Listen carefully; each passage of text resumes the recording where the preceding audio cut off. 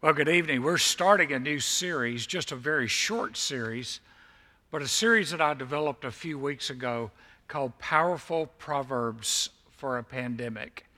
It seems like everything about 2020 has been a pandemic, and we've needed wisdom in the middle of that. Well, the first one is going to be an obvious one.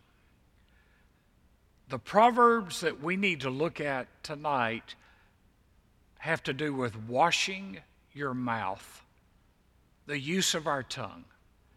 You know, if we look at the Proverbs, it says a lot about wisdom and about how we use our tongue. And if we would learn how to use our mouth in a way that displays wisdom, it would save us a lot of heartache. It would guide our decisions. It would control our actions and our reactions to what is going on around us, how we respond if somebody says something that pushes our button, how we respond if somebody posts something that we just want to attack. If we study the Proverbs, it'll bring the temperature down in the room to the level of godly wisdom. And the wisest man that ever lived wrote these words. And so if God considers him the wisest man that ever lived, it would be good for us to learn wisdom from Solomon. These are not words that are found in some kind of coffee cup or on a label or in some kind of fortune cookie. These are truths that are short, memorable statements that you and I can teach our children and our grandchildren, and are easy for us to remember because there's the contrast of the way you use your mouth in the wrong way and the way you use it in the right way. Somebody wrote this 20 years ago. 20 years ago. If we have technology but not wisdom, we will use the best communications ever invented to broadcast stupidity. And boy, if that was true 20 years ago before Twitter and Facebook and everything else, it's certainly true now. So let's kind of break this down. The Hebrew word proverb means comparison or a brief, pithy, ethical saying. The root of the word means to rule. In other words, words rule and govern our lives. Solomon targeted the simple person, the young person. He wants them to learn to discern.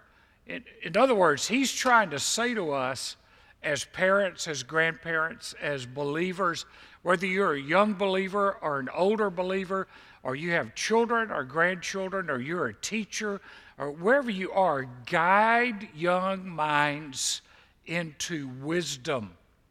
Teach them to have wisdom. Any knucklehead can spout off, but it takes a person of wisdom to know when to speak and to know when to be silent, to be able to wisely discern a situation. The word simple, when he talks about a word to the simple, it means naive. No one left to themselves ever becomes wise. We need others to speak into our lives to know God's wisdom. It can mean gullible or unsuspecting. People, that believe everything they hear. It doesn't matter, oh yeah, that's right. And they turn and somebody's saying just the opposite. Oh yeah, I agree with that. And they hear somebody else and they say something else. Oh yeah, that's true. They have no ability to discern because they lack wisdom, and then they speak foolishness. Proverbs 1:7.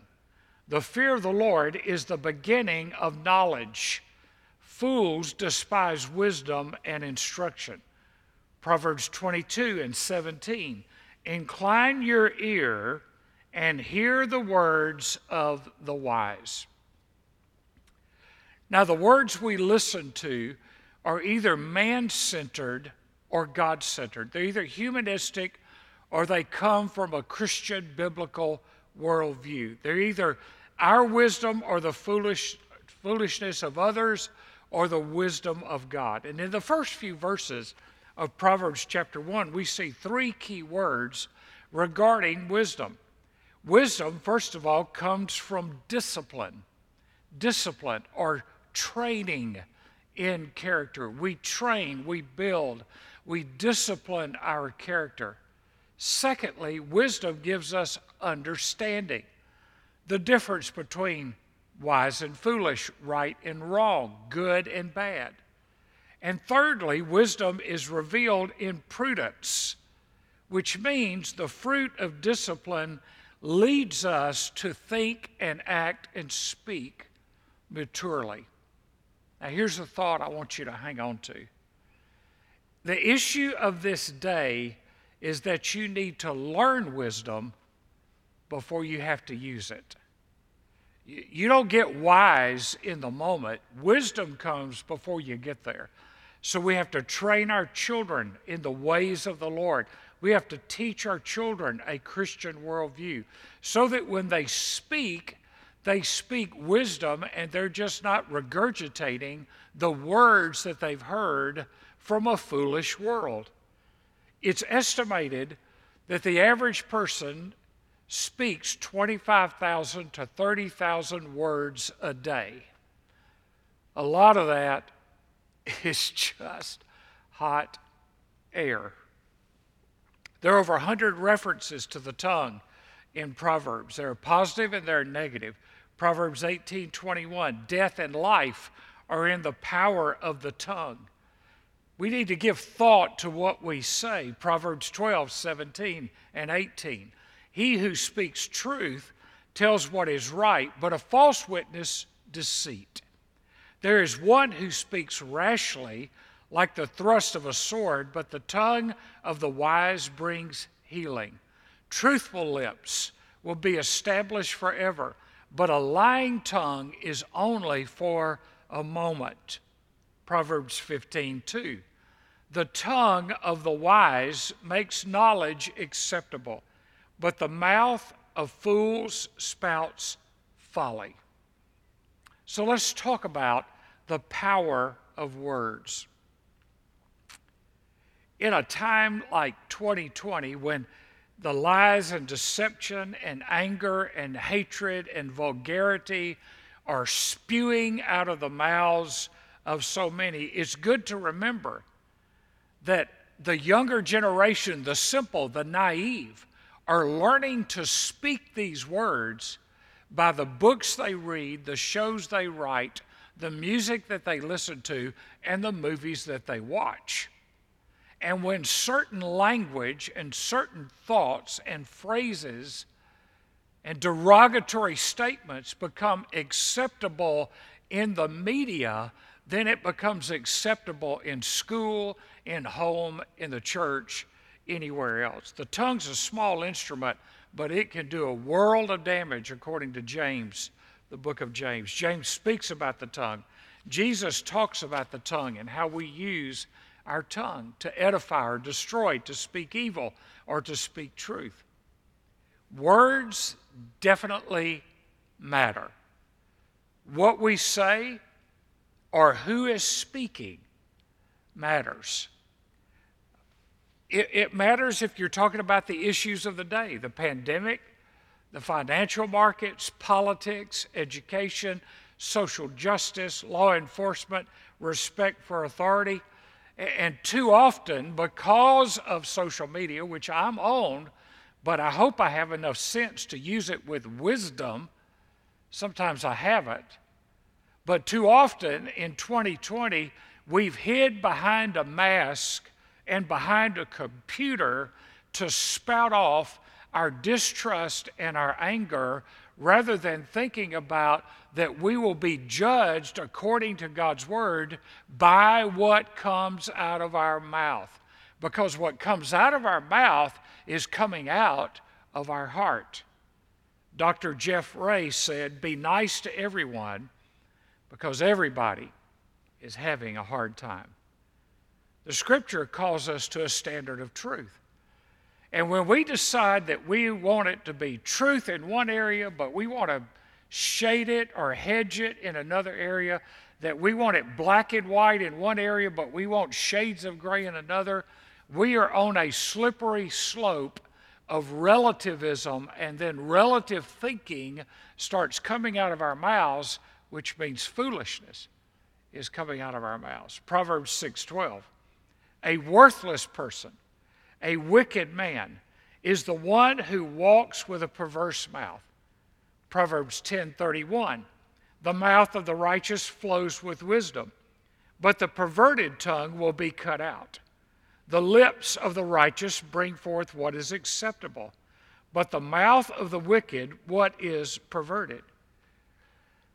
Now, when you think about the use of the mouth, the Bible tells us that God spoke creation into existence. He spoke to Adam and Eve in the garden. He spoke to Moses as a man speaks to a friend. Adam spoke and named the animals, and Satan spoke and deceived Adam and Eve. So words have power. They build up or they tear down. They heal or they hurt.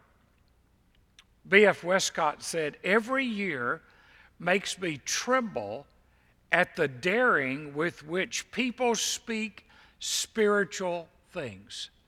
And an unwise use of the mouth is to say, God said, or God told me, or God led me, and God's nowhere in that. In other words, you've borne a false witness against God, and you've called God to your preferences or to your lies, and when you use God's name that way, you are using it in vain, and you're using it foolishly.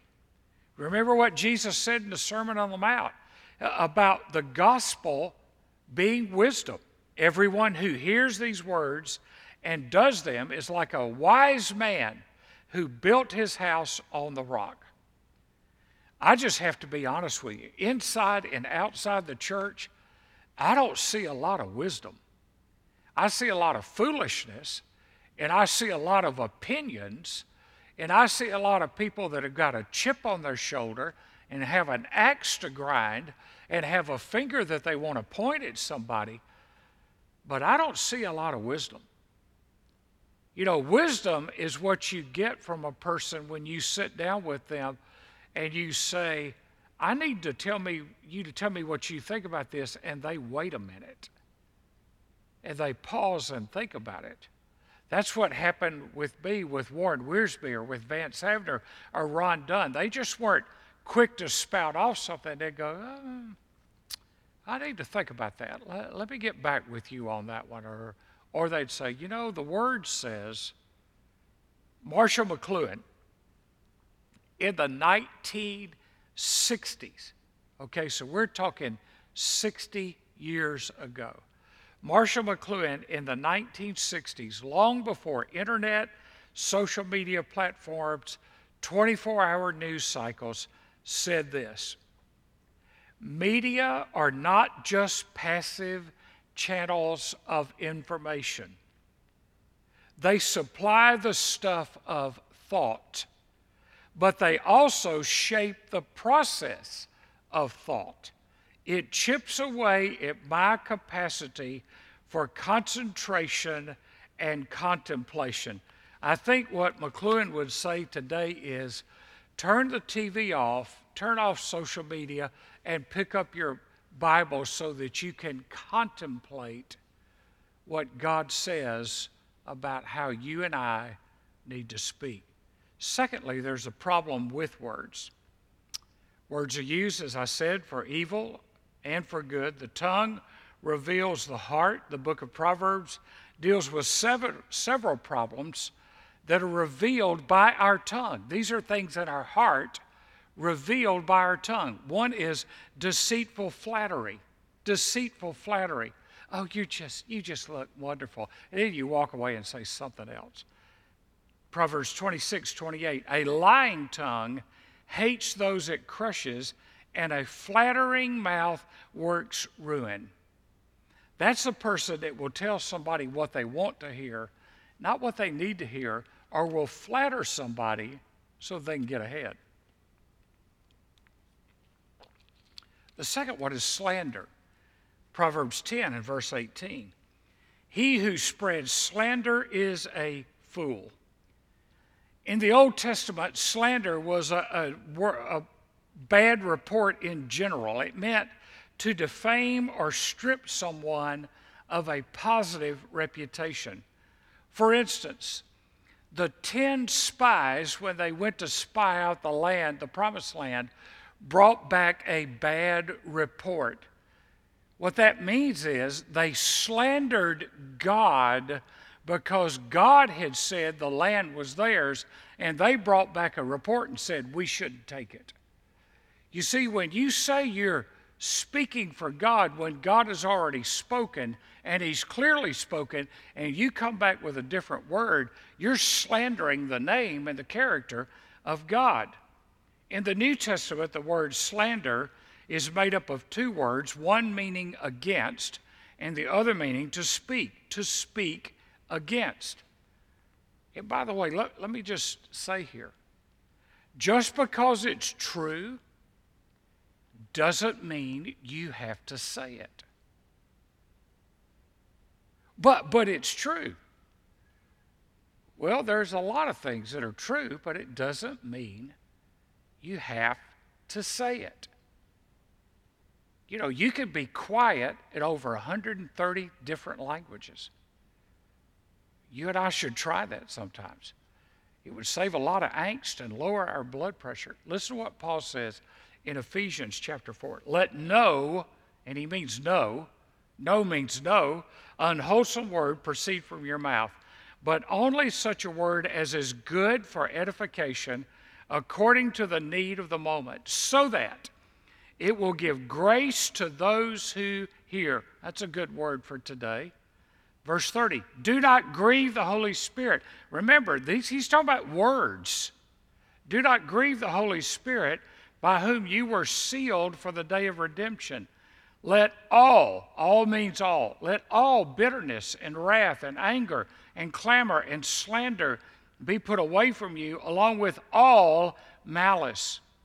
Be kind to one another, tender-hearted, forgiving each other, just as God in Christ also has forgiven you. You want to know what revival looks like? Revival, personal revival, looks like Ephesians 4:29 through 32. How I speak. My tongue has been baptized by the Holy Spirit, and I speak the way God tells me to speak. The third one is lying. Of course, we know that Satan lied to Adam and Eve in the garden. He's the father of lies. Now, here's how you can lie. You can leave out the truth, or part of the truth. That's what Satan did in the garden, or you can stretch the truth. By the way, lying's one of the things that God hates in Proverbs chapter 6. Exodus 20 and verse 16, you shall not bear false witness. Here's a thought. You can't rely on a liar. Colossians 3:9, do not lie to one another. The Greek there is in a negative form that literally means stop it. Don't do it. Why? Because it is the natural tendency for us to lie. It's a part of our old nature. Proverbs 12:22 tells us that lying is an abomination to the Lord. A lie is a statement contrary to facts with the intent to deceive. That's why if you go into a court of law, you raise your right hand and you put your hand on the Bible and you say, I swear to tell the whole truth and nothing but the truth, so help me God. Why? Because the court does not want you to deceive. Tell the truth. David Hawking said, our character is what we are in the dark when no one knows. Your reputation is just what people think you are, but your character is what God knows you to be. The last one is gossip. A gossip reveals secrets. You know, the problem with telling somebody something and you say, I need you to keep this as a secret, they do. And they don't tell but they're 40 of their closest friends. And they tell them, now, I swore that I would keep this a secret. I need you to keep this a secret. You know, and a gossip and a lie and flattery, all these things can spread around the world 1,000 times before the truth can get there one time. Proverbs 11:13. He who goes about as a talebearer reveals secrets, but he who is trustworthy conceals a matter. The Message paraphrases it this way: a gadabout gossip can't be trusted with a secret, but someone of integrity won't violate a confidence. Gossips stir up strife, they sow discord, they sow distrust. This is what happened in 1 Corinthians. You had all these divisions in the church. Why? Because of people's tongues. Proverbs 16:28 in the Message. Troublemakers start fights. Gossips break up friendships. Gossips destroy lives. They can kill a church. They can break up friendships. They can cause anger. The former Senator Edwin Muskie said, "Do not speak unless you can improve on silence." Whew. Boy, there's a word for the White House and my house and your house and everybody else's house. Do not speak unless you can prove on silence. Thirdly, biblical principles related to our words. In the note sheet that's on our app, Jimmy Draper said, our words are a reflection of what we are. Our careless, rebellious, critical, and blasphemous words keep us from experiencing God's power in our lives. When He touches our hearts, our words will change because we will change. Proverbs chapter 2, verses 1 through 7. My son, if you will receive my words and treasure my commandments within you, make your ear attentive to wisdom, incline your heart to understanding. For if you cry for discernment, lift your voice for understanding, and if you seek her as silver and search for her as for hidden treasures, then you will discern the fear of the Lord and discover the knowledge of God. And the Lord gives wisdom, for from his mouth comes knowledge and understanding. He stores up sound wisdom for the upright. He is a shield to those who walk in integrity. These truths, Proverbs 2, 1 through 7, give us great things to stand on. He says, if, verses 1, 3, and 4, then, verses 5 and 9. If you receive, if you listen, then God will give you knowledge and He will give you wisdom.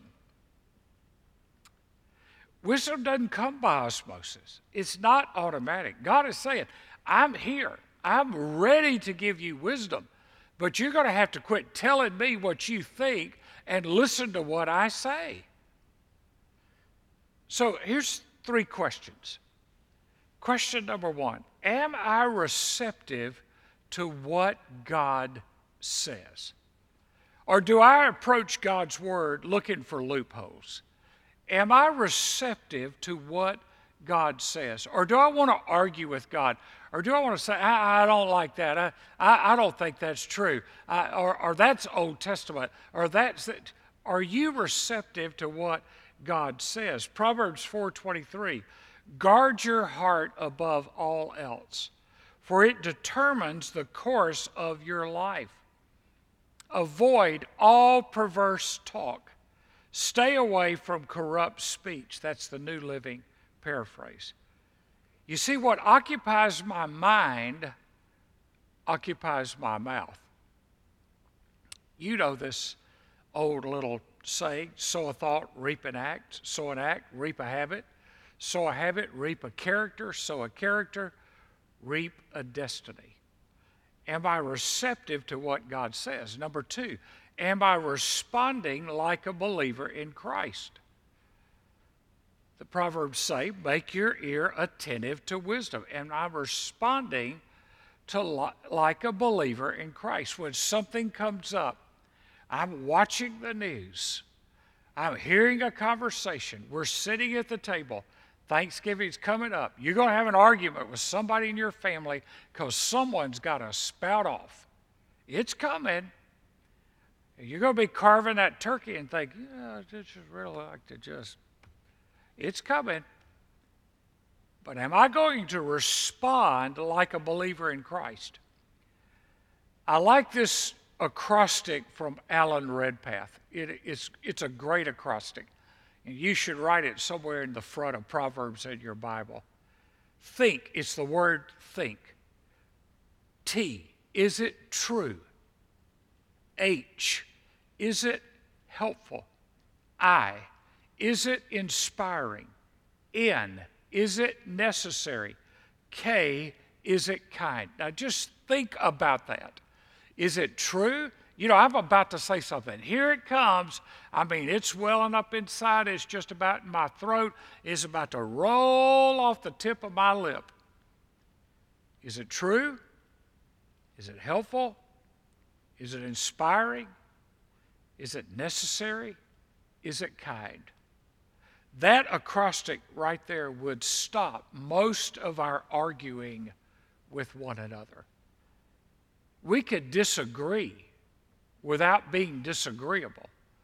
We could impart wisdom without trying to inject our opinions if we would just think. Proverbs 30 and verse 14. There's a kind of man whose teeth are like swords and his jaw teeth like knives. Boy, you see this everywhere. You see it in politics, you see it in education, you see it in white collar, in blue collar, in entertainment, in sports. Can I just encourage you, if you're going to say you're a believer in Jesus Christ, don't be that person. Don't be that person.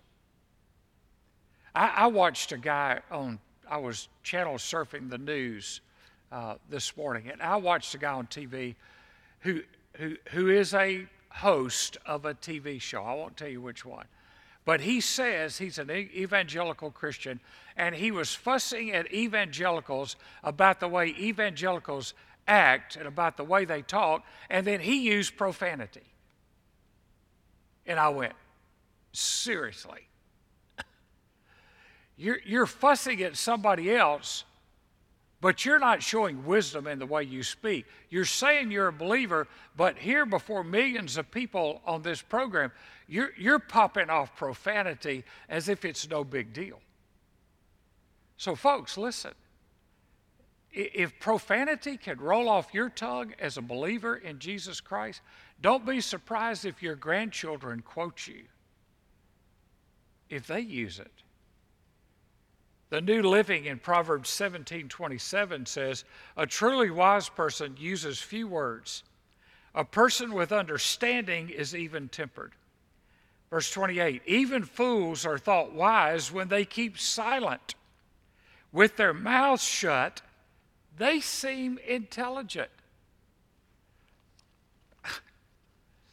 You know, that guy's really smart. I really thought he was smart until he started talking. And then I thought, he's not very smart. Does it represent Christ? Third question, am I resolved to be Christ-like?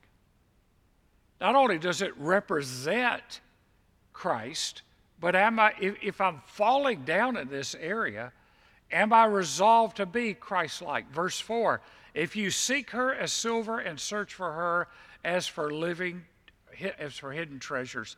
Chapter 15 and verse 28 in the Living Bible. A good man thinks before he speaks. An evil man pours out his evil words without a thought. So here are 4 statements. And you can just write down the key words. If you want to look it up in the app or on our website, you can get the notes. But each one of these has 3 or 4 or 5 proverbs listed beside it. But for sake of time, I'm just going to give you the key thoughts. Am I resolved to give wise counsel and sound advice? Am I resolved to give wise counsel and sound advice? Not what people want to hear, but what's wise, what they need to hear. Secondly, am I resolved to reprove that which is not of God and exhort others to follow God's plan?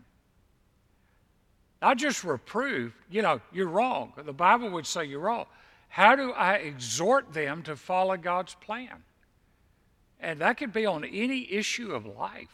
How we treat others, our marriage, our family, how we raise our children, how we're involved in our society.